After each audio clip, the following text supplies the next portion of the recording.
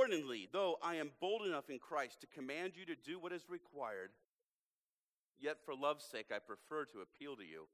I, Paul, an old man, and now a prisoner also for Christ Jesus, I appeal to you for my child Onesimus, whose father I became in my imprisonment. Formerly he was useless to you, but now he is indeed useful to you and to me. I am sending him back to you, sending my very heart. I would have been glad to keep him with me in order that he might serve me on your behalf during my imprisonment for the gospel. But I preferred to do nothing without your consent in order that your goodness might not be by compulsion, but by your own accord. For this, perhaps, is why he was parted from you for a while, that you might have him back forever, no longer as a bondservant, but more than a bondservant, as a beloved brother, especially to me, but how much more to you, both in the flesh and in the Lord.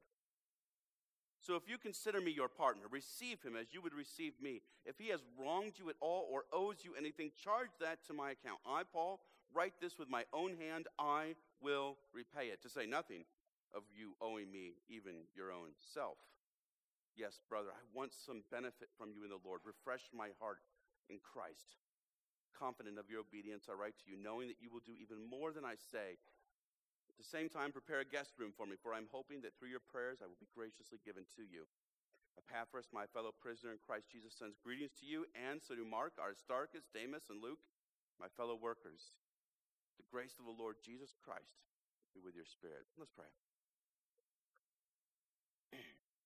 God, as we embark to read a very personal request and a very personal letter, it might not be easy for us to see how it applies to us and how it should influence the way we live in light of the gospel of Jesus Christ. So I pray that you would give clarity to my words and give us clarity of our minds, that we might take your word that we know that is effective and powerful for every good purpose, and we might be transformed by it. We pray these things in Jesus' name. Amen. How do we as Christians wrestle with a world that isn't designed the way God intended it to be? Or it's designed the way God intended it to be, but it hasn't looked like that for a while. What is a Christian vision for living in a world that is scarred by suffering and evil? That's not an academic question only. It's a question that demands an answer. It's one that you will, in fact, answer. By ignoring the question, you are, in effect, answering it. You are a citizen of this planet, of this nation, maybe this county, this city, and you will either live at peace with its dictates, or you will rebel against them. It is, in a way, a binary choice. To take a simplistic example, you can't both obey the speed limit and obliterate it. You just can't. Mark, could you do me a favor and close the front door? Thanks. Other Mark, he's close. I get distracted by the cars going down the street. We believe that God created the world perfect. And in that state, human beings and God communed with one another. There was peace. There was plenty. There was apparently no lack, no suffering. And we believe that Jesus Christ is going to renew that creation at the end of the age and restore all that was lost. But in between, we suffer. Violence and bloodshed are evidenced in our rampant discord and our lack of peace. Famine and starvation evidence the lack that is so prevalent across our world. Illness and injury remind us of pain. In our own nation and city, we have real struggles. Rampant segregation, even on Sunday mornings, reminds us that we are not yet, in any full sense, a kingdom of every tribe and every tongue and every nation. When 130 homicides occurred just within the bounds of Cleveland, to say nothing of the suburbs and Northeast Ohio, we are reminded that we have yet to beat our swords into plowshares. Now, throughout history, there have been Christians who have argued that we should bring heaven to earth now and radically reshape society to a divine mandate. Often these groups are separatists, creating their own cultures as separate from the rest of culture as possible. You might think of the Shakers or the Amish. And yet some are not separatists. There is certainly a push in parts of the broader Pentecostal charismatic movement that I think our goal is to entirely reshape culture in our image of our version of Christianity. There have also been in Christians in the past who've been willing to rework culture in their image of Christianity. You can see it in the temperance movement, especially in this country. When we successfully, do you ever stop and think about this? We successfully got a constitutional amendment passed to prohibit all alcohol, when most of the citizens didn't even agree with that. That, to me, when I think about that historically, is incredible. Christians influenced by 19th and 20th century modernism often develop what we might think of as a progressive or politically liberal agenda with which to rework America's institutions. And the early to mid 20th century, other Christians engaged in an effort to define America as a peculiarly, that's a hard word to say, peculiarly Christian nation, so that in God we trust was added to our coins, and under God was added to the Pledge of Allegiance. So there's a long history of how do we interact between the culture that we see is very much at odds with God's design and what we feel as Christians should be God's design, and how do we reconcile those two things?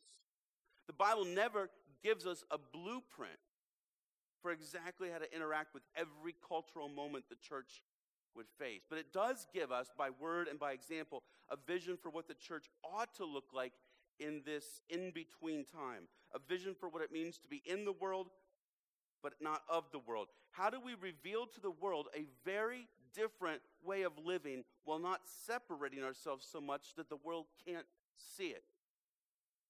In Paul's letter to Philemon, we get a glimpse of what that looks like. The surface issue is slavery. The deeper issue, however, is what is a gospel people supposed to look like.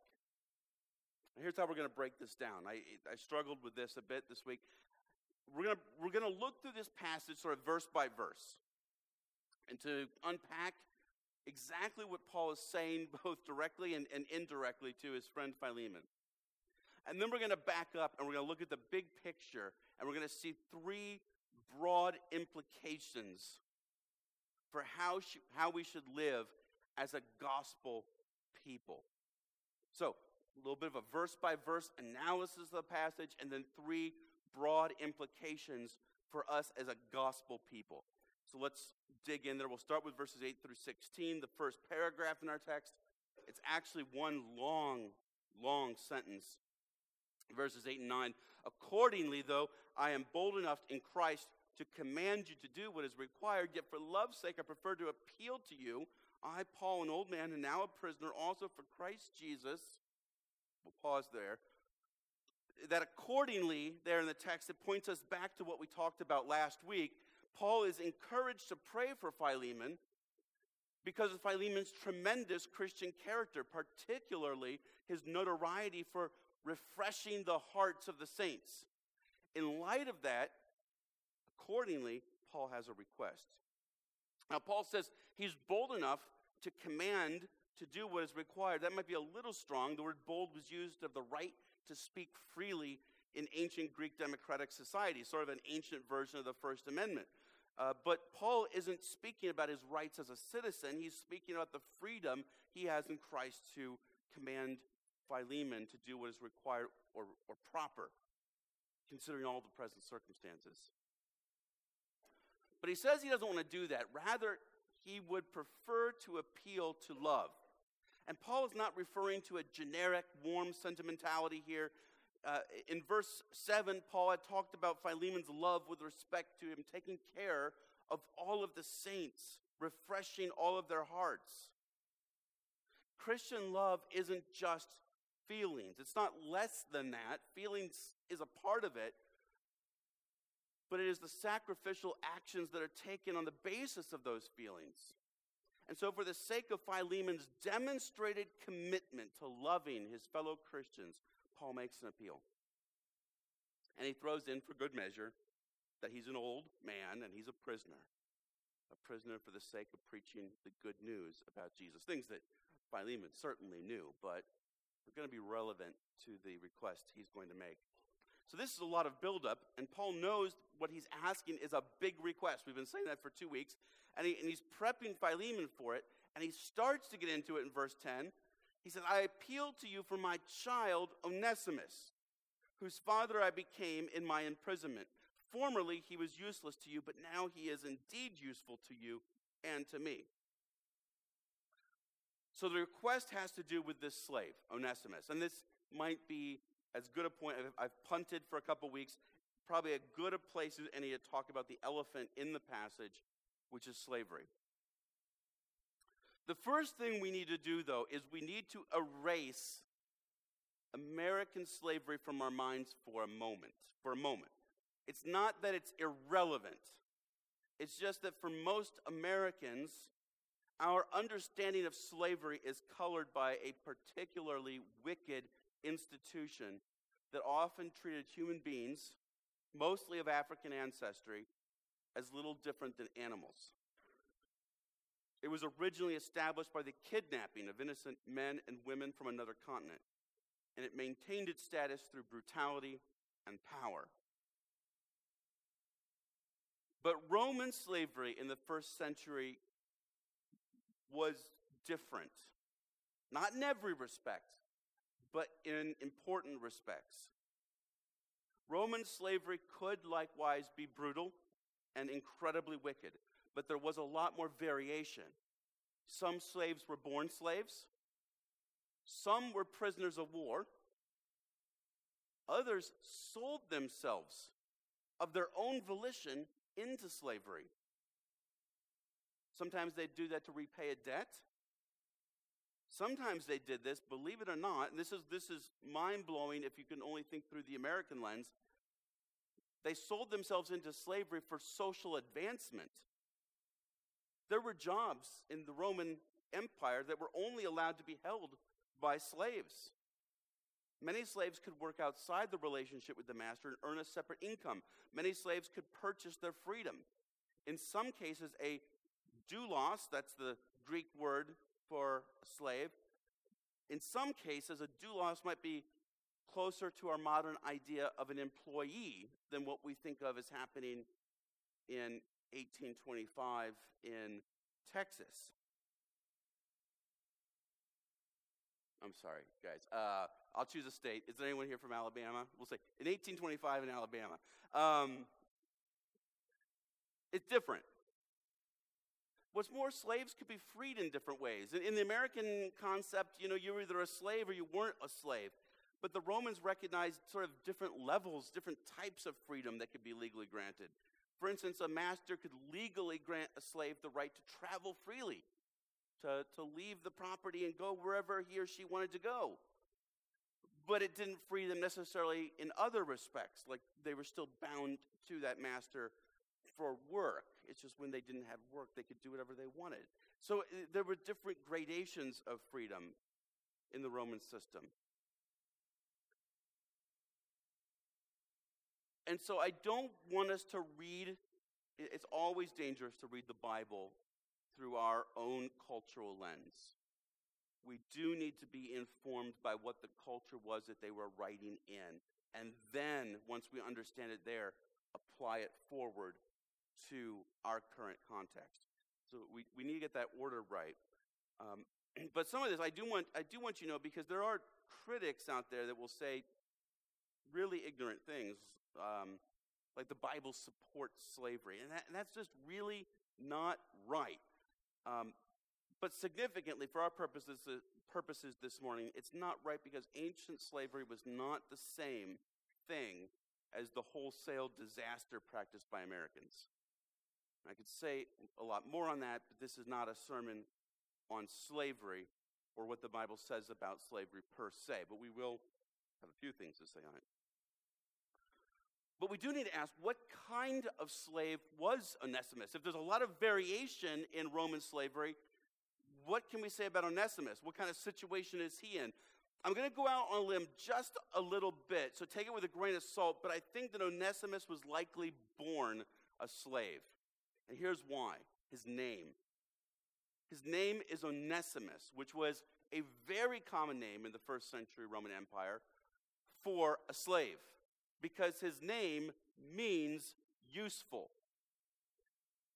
My guess is that that's not something a mother in her love is likely going to choose to call her son, especially if it's already sort of known as a slave name. I think the reason you get named Onesimus is because you're born into slavery. We don't know that 100% for sure, but that seems very likely.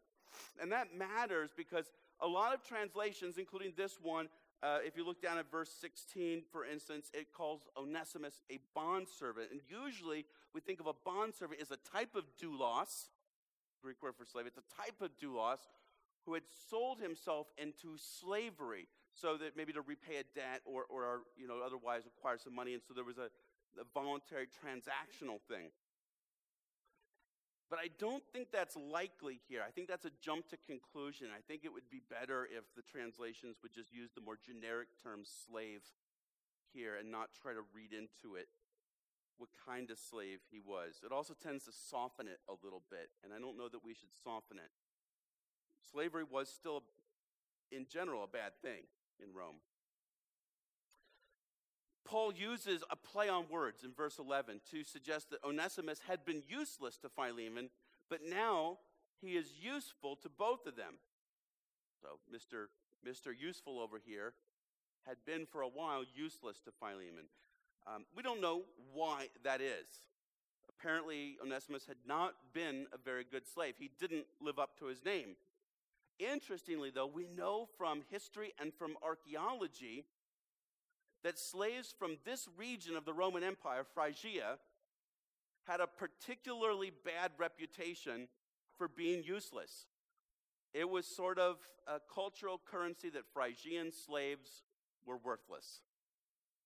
And Onesimus was a Phrygian slave. So he didn't live up to his name, but he did live up to his cultural stereotype. Why was Onesimus useless? We don't know. We can only guess. But somehow he escaped from Philemon. And somehow he found Paul. Lots of ink has been spilled on the circumstances about how that might have come to be. Really, they're just conjectures. We can't say. On a broader level, Onesimus and Philemon are evidence of something Paul wrote at another earlier time. Something we sang about this morning, in a way. All things work together for the good of those who love him. God had mysteriously worked out Philemon's case to bring him to salvation. And this is, without a doubt, what Paul means when he says in verse 10 that he became Onesimus' father in prison. Without getting into the reasons he fled and how he found Paul has now become something of a mediator, pleading for Onesimus to his old friend Philemon. But what's the plea? What's the request? Well, he holds back a little bit longer. He holds back just a little bit more because he wants to remind Philemon or tell Philemon some new things about Onesimus. So verses 12 through 14 says, I am sending him back to you, sending my very heart. I would have been glad to keep him with me in order that he might serve me on your behalf during my imprisonment for the gospel, but I preferred to do nothing without your consent in order that your goodness might not be by compulsion, but by your own accord. Now, this is interesting because Paul is sending him back, but calls him his own heart. That is this powerful term that we looked at in last week's passage, spelunkna. It's his bowels, it's his intestines, it's his guts. Paul saying, this guy is the depths of me. That's how much I love him. That's how much I care for this man. But even so, I'm sending him back to you. The language in verse 13 is probably a little stronger than what we have here. It seems like Paul was even thinking about keeping Philemon with him. That's how valuable Onesimus had become to Paul. Not as a slave here, although we can't know it for sure, but we can imagine 1,000 ways a devoted friend would have been useful to an imprisoned apostle of Jesus Christ. It's interesting that Paul suggests that Onesimus could serve on Philemon's behalf. It seems like what Paul is saying here is, Philemon, I know your heart. I know your character. I know you'd do more for me if you could. But what you might not realize is that your slave, Onesimus, is actually very helpful to the advancement of the gospel. And I suspect that if you knew that, Philemon, you'd go along with him being right here with me. But I don't want to force you. That wouldn't be right either. So he continues. He says, so for this perhaps is why he was parted from you for a while, that you might have him back forever, no longer as a bondservant, but more than a bondservant, as a beloved brother, especially to me, but how much more to you, both in the flesh and in the Lord. So gingerly, Paul begins to drive the point home. God took Onesimus away for a short time. We don't know how long it was. But Paul makes it sound like a very short time, and that's because the other extreme is that Philemon is now going to have Onesimus forever as a brother in Christ. So whether Onesimus was gone for a month or whether he was gone for 3 years, it was a short time in the light of eternity. And what better way to have him than not as a slave, but as a beloved brother? Here we have Paul using two terms of affection.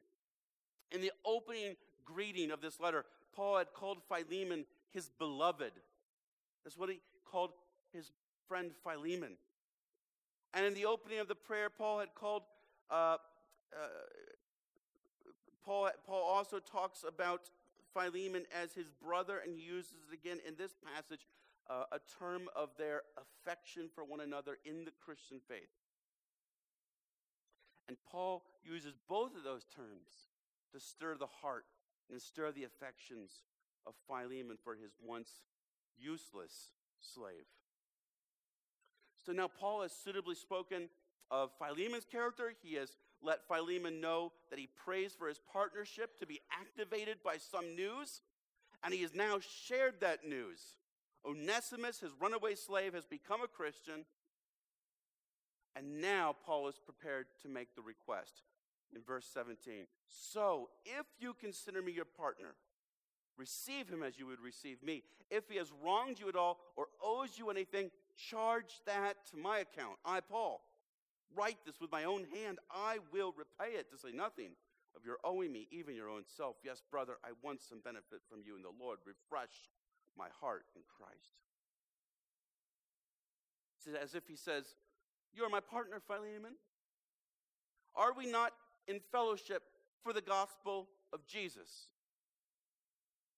Then you must receive Onesimus as if he were me. Now, it's possible that Philemon would be well within his rights to beat Onesimus or otherwise punish him. He could certainly choose to be harsh with Onesimus. But is that how Philemon would treat Paul if Paul came for a visit? No, I imagine he would throw out the best for his old dear friend. And quite broadly and quite boldly, Paul asks Philemon to do the same thing for Onesimus. Paul suggests that if Onesimus had wronged him in any way or owes him anything, and we might say, well, what does he owe or what has he wronged? Well, we don't know, but certainly being deprived of the service of a legitimate doulos would be a loss for Philemon. He lost, at the very least, the labor that he would have had if Onesimus had been present. But if he was a fugitive slave, if he was a runaway slave, it's quite likely, it would have been common in that period, that Onesimus would have stolen something of value from his master on his escape. How else is he going to make his way in the world? That was a very common problem. We can't know for certain what he owed, but Paul, the impoverished minister of the gospel, makes a bold statement. Whatever he owes, charge it to me. And then apparently Paul signs the letter right there. That was common for Paul to sign the end of his letters as a mark of authenticity. But here he signs kind of in the middle of the letter, and he says, I will repay it. Make no mistake, Philemon, if there's a charge, I'm going to cover it. Don't know how I'm going to cover it. I'm in prison. I'm poor. But I will cover the charge. And then he sort of slips in, but keep in mind, you owe me your very life. And it would seem to be that Paul, directly or indirectly, was responsible for Philemon's conversion to Christ.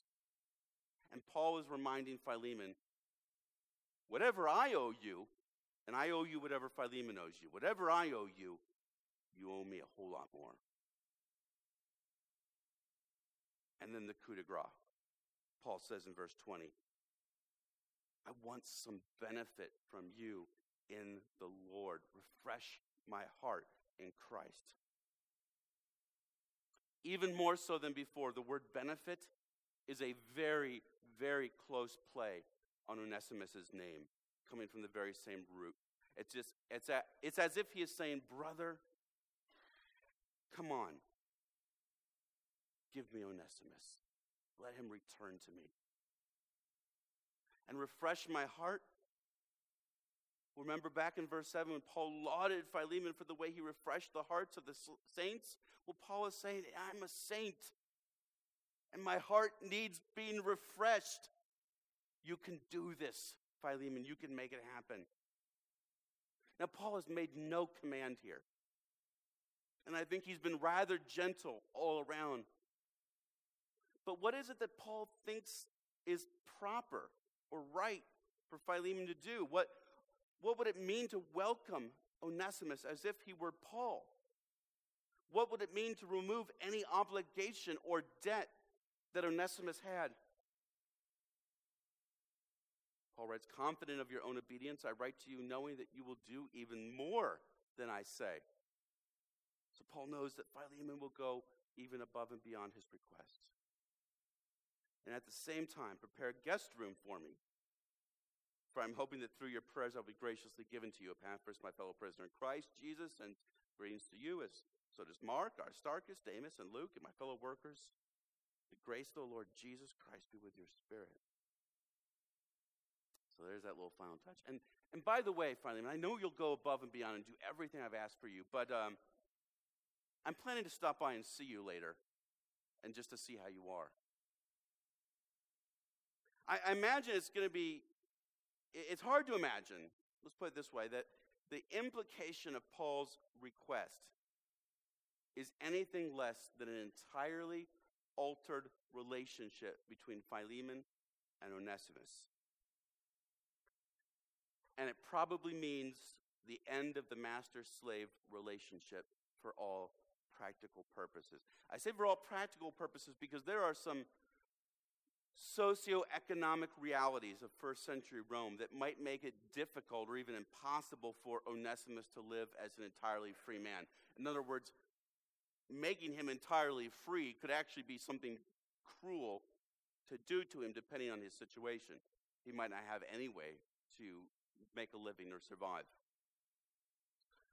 There's just some complexities that we don't know about Onesimus' exact situation.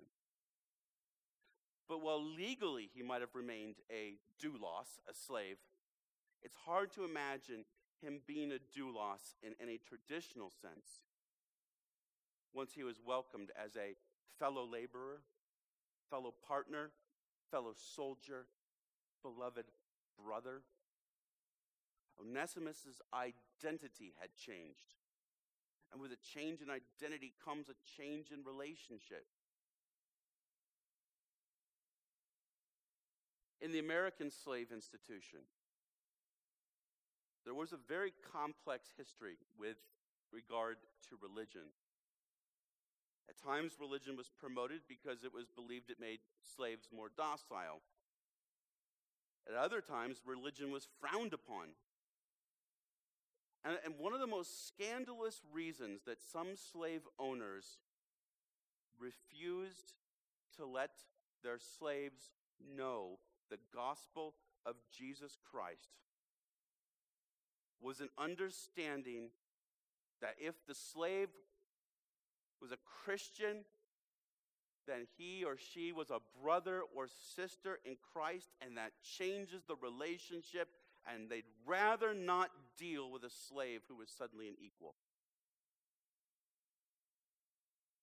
And so they didn't even tell them about Jesus. And you know what? On a level, they were right. They knew their Bibles well,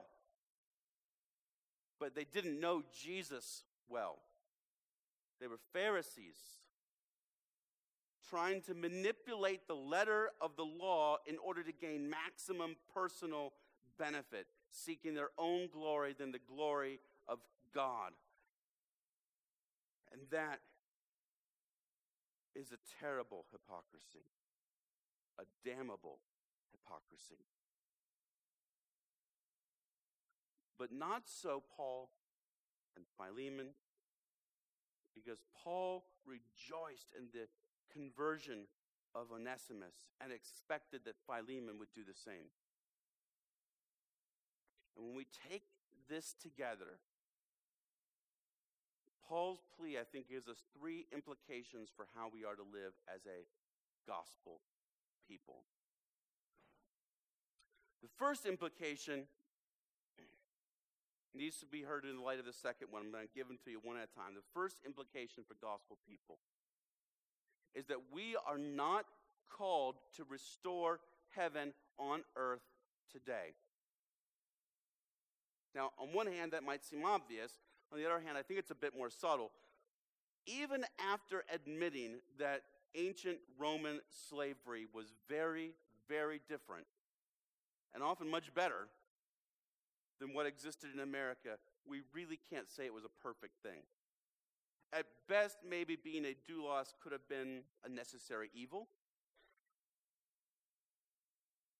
Or perhaps maybe we'd go so far to say a good thing for an imperfect world at times.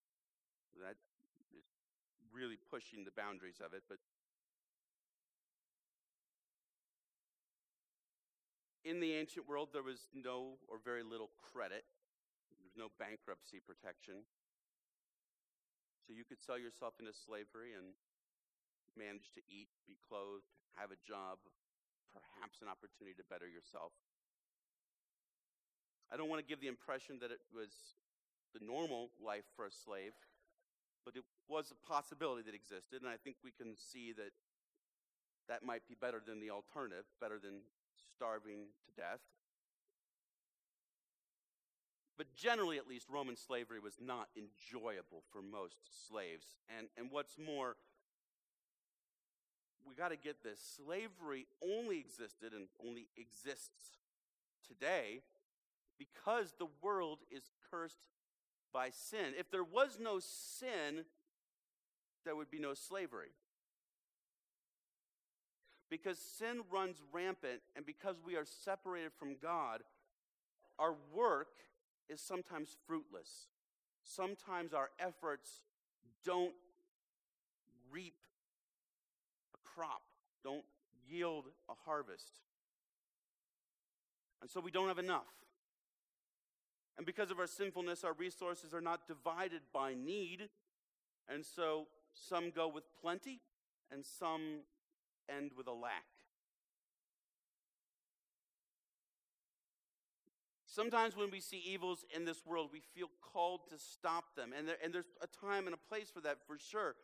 But we also need to recognize that overturning evil means eliminating sin, which is something that is outside our power. There is one who has the power to eliminate sin. His name is Jesus Christ. But even those who have been forgiven, ransomed, redeemed by the blood of Jesus Christ, still plagued with sin in our own hearts that we are called to actively fight against and slay with the sword of the Spirit.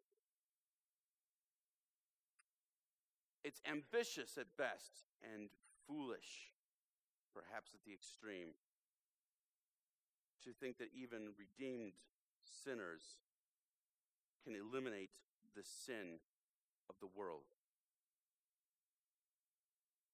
And so Paul does not call for the abolishment of the slavery system here. Paul did not appeal, when he made his appeal to Philemon, he did not appeal to the moral evil of institutional Roman slavery to persuade Philemon. Paul was living in light of eternity. He recognized that there was a Jesus who came and died to pay for sinners like him, like Onesimus, like Philemon, so that they could be restored to God in peace. That this Jesus would return to judge the world and set it right, and that people needed to hear the good news so that they might repent and believe, and so to be rescued from God's coming judgment. Jesus would remove sin and evil at his return. Paul was a herald. He was a messenger. He was not, and we are not, called to be revolutionaries.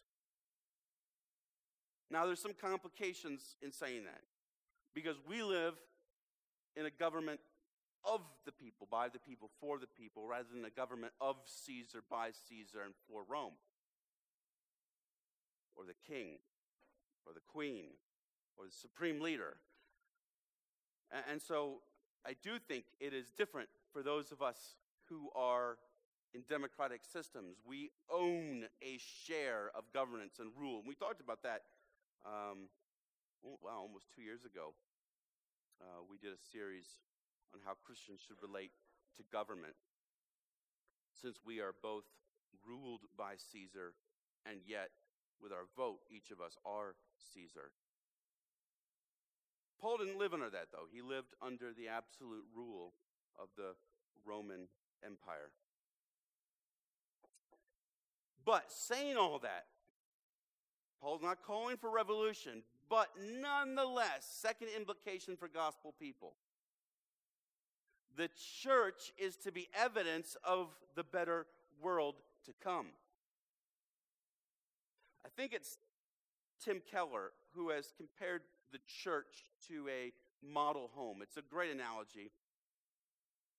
Sometimes if you're looking for a home in a new subdivision, especially a newly developed subdivision, there might not be any homes built yet, but they have a model home, a spec home. Sometimes an apartment unit will have one apartment that's set off as an office, but also a demo, so you can see what the regular apartments look like. And you can't live in it. It's not the final thing, but you can walk around in it, you can get a view of it, and you can anticipate what it would look like to be a part of that neighborhood. And in the same way, the church is to be an approximation of what a recreated earth will be like, of what heaven will be like when sin is done away with and justice prevails. And so while we might not be called to drop everything and fight every ill of culture, nevertheless, we should be evidencing the reversal of those ills within the church. Slavery, whether in America or ancient Rome, was a byproduct of seeing different people as having different worths, different values. Sometimes, like in the American system, we made that determination based on skin color. Sometimes, maybe in Rome, that distinction was made on one's bank account. But Christianity says that all people are of equal value precisely because they're created in God's image. And Christians know this quite strongly because we fully admit that we are sinners and equally deserving of an eternal punishment in hell. And we know that undeservingly we were rescued by a good Savior. And so now our worth is only in Jesus. And that's a level playing field.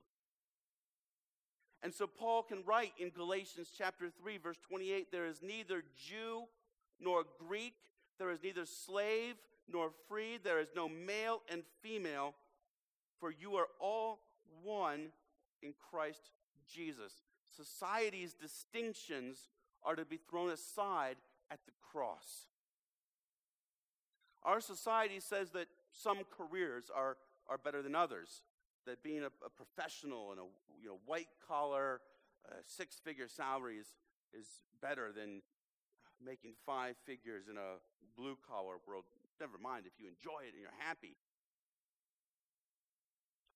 Our culture says that certain degree programs are more significant. So, students, in one program versus another. We had a joke. When I started in the engineering program at the University of Illinois. The engineering program at Illinois was a very prestigious program. And we had a math joke that the limit, so those of you not math people are going to lose this, but I'll tell it anyways, I shouldn't. But the limit as GPA goes to 0 of the equation ENG for engineering equaled LAS, or where's the College of Liberal Arts and Sciences. So as your GPA plummeted in the engineering program, you eventually converted to a liberal arts degree. But there was a class distinction, right, that certain degree programs were more valuable and prestigious than others. I fell victim to that. I decided I hated engineering, and I transferred to another school where I did liberal arts and sciences. But God was calling me to ministry, so I'd study Bible and philosophy.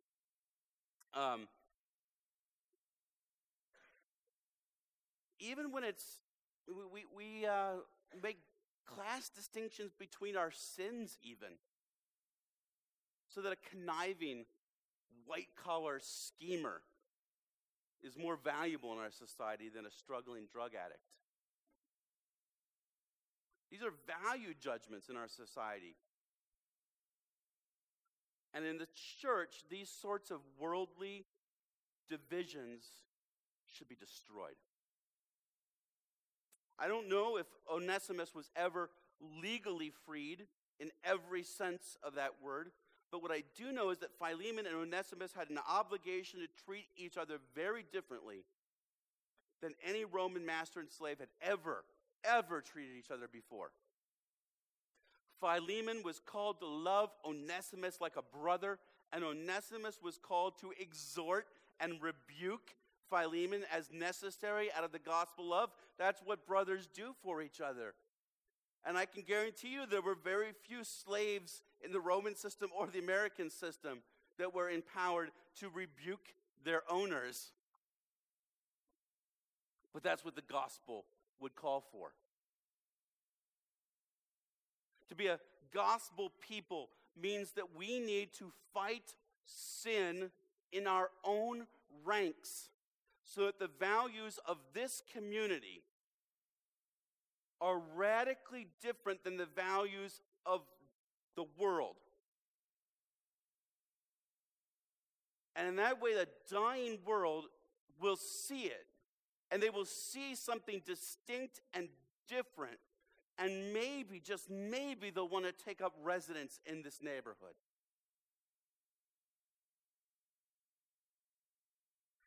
Third implication is that it's often better in Christ to persuade than to demand. And I say this one particularly for leaders and would-be leaders like Paul and Philemon, but it goes for all. Look, we have to acknowledge that if anyone had a right to demand something from Philemon, it was Paul the apostle, who carried the very authority of Jesus Christ. But yet even he didn't make a demand, but he appeals to Philemon's Christian love. And we who are Christians have the right to make demands. We do. And our right isn't as strong as Paul's, but it is strong if we are resting on Scripture, if we are speaking God's word after him. then the demand isn't really our own, but it is the Lord's. And we are well within our rights to insist on certain things from each other. And it doesn't necessarily make a person a bad person if they decide that something needs to be insisted upon. But, and this is a big but, consider all the authority that Paul had, more than any of us, and consider how gently and patiently he makes his case to Philemon. It's often better to persuade than demand. Now, some of us, just kind of caution, are from time to time, or most of the time, or all of the time, too weak in our convictions about Jesus so that we would never run the risk of demanding anything on the basis of God's word. And that's not what we're talking about here either. We're talking about a disciplined tempering of our right to make a demand in favor of persuading.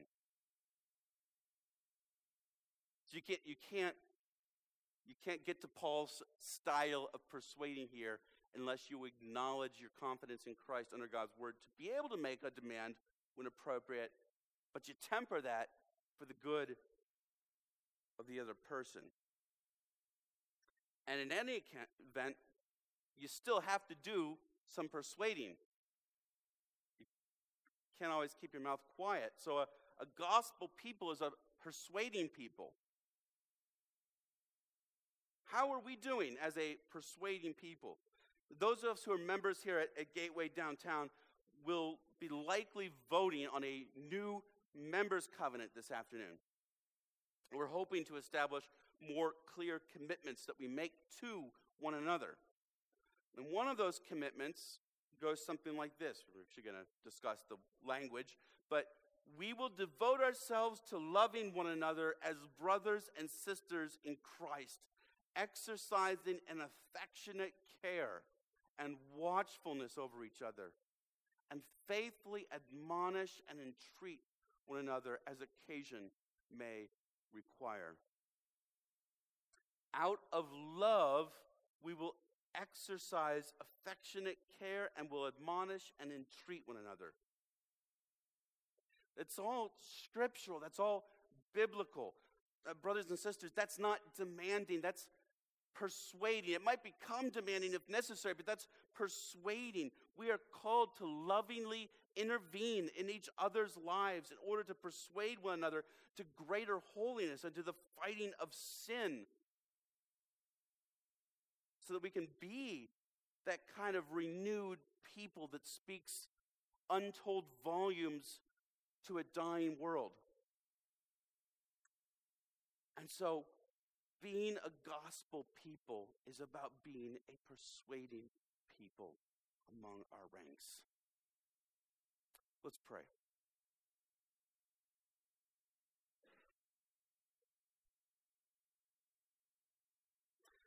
Father, forgive us for the times when in our arrogance we have attempted to be greater revolutionaries than our Lord Jesus.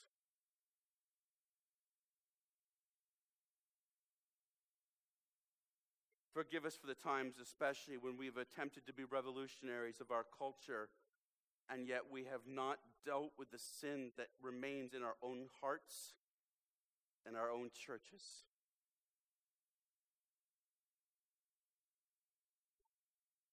Forgive us for the times, God, in which we have seen a brother or a sister going astray, and we've bit our lip and held our tongue because our fear of man was greater than our fear of God. And we didn't lovingly persuade to repentance and holiness.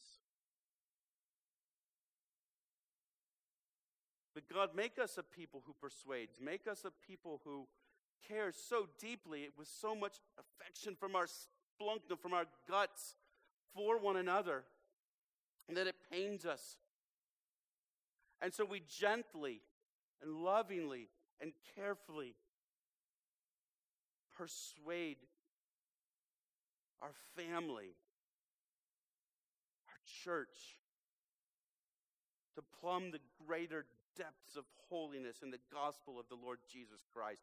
And God, may we be a people who then is so transformed by holiness, so marked by repentance,